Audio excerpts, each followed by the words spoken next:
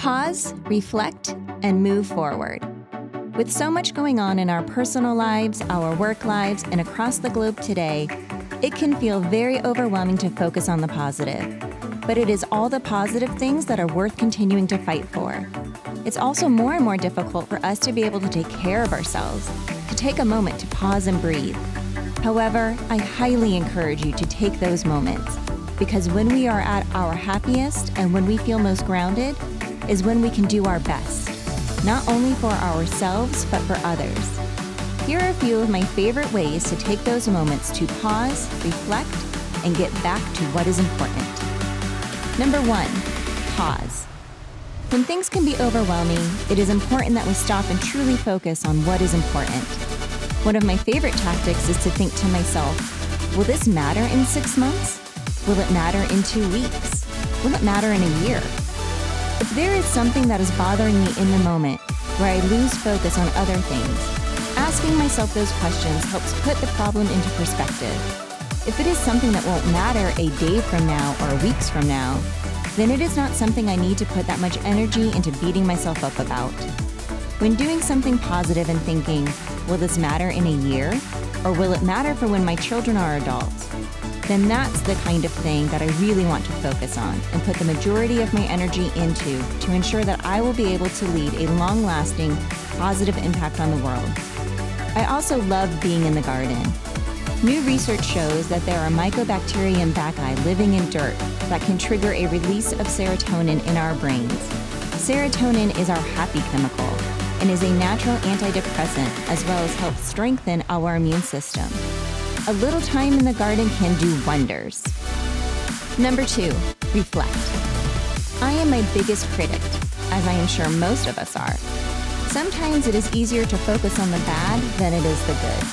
For instance, I'm thinking about an email I've written, but misspelled a word or autocorrect completely messed up the actual message I was trying to get across. It makes me feel like a complete fool, and I vow to never forget to reread and double-check anything I send out ever again. However, inevitably another email or text, and I will make a similar mistake. Double fool. Those are the moments that I like to think of as learning opportunities, but also opportunities to give myself grace that I am only human, and to think about all the other wonderful things I have done.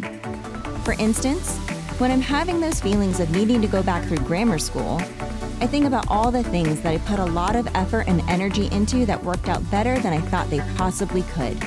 For me, that would be the farm-to-school progress we have made in the Greenville County School District. Knowing the positive impacts that will have on our students and upcoming students for years to come far outweighs any simple typo I could possibly make. Number 3, move forward. Sometimes the simplest, yet hardest thing to do can be to forgive ourselves and just move forward. However, I remember reading something that suggested we speak to ourselves the way we would speak to our pets. Sounds funny at first, but for any of you that may have a beloved pet, you know exactly what I'm talking about. We would never tell our pets they are dumb or ask, how could they be so stupid?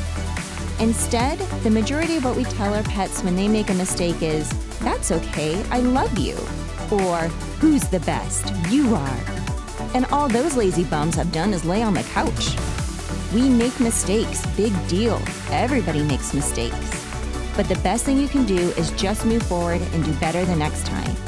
A new year can symbolize a new opportunity for improvement. As we approach the end of 2023, I think most of us look forward to plans and opportunities of the future, while we also reflect on the past.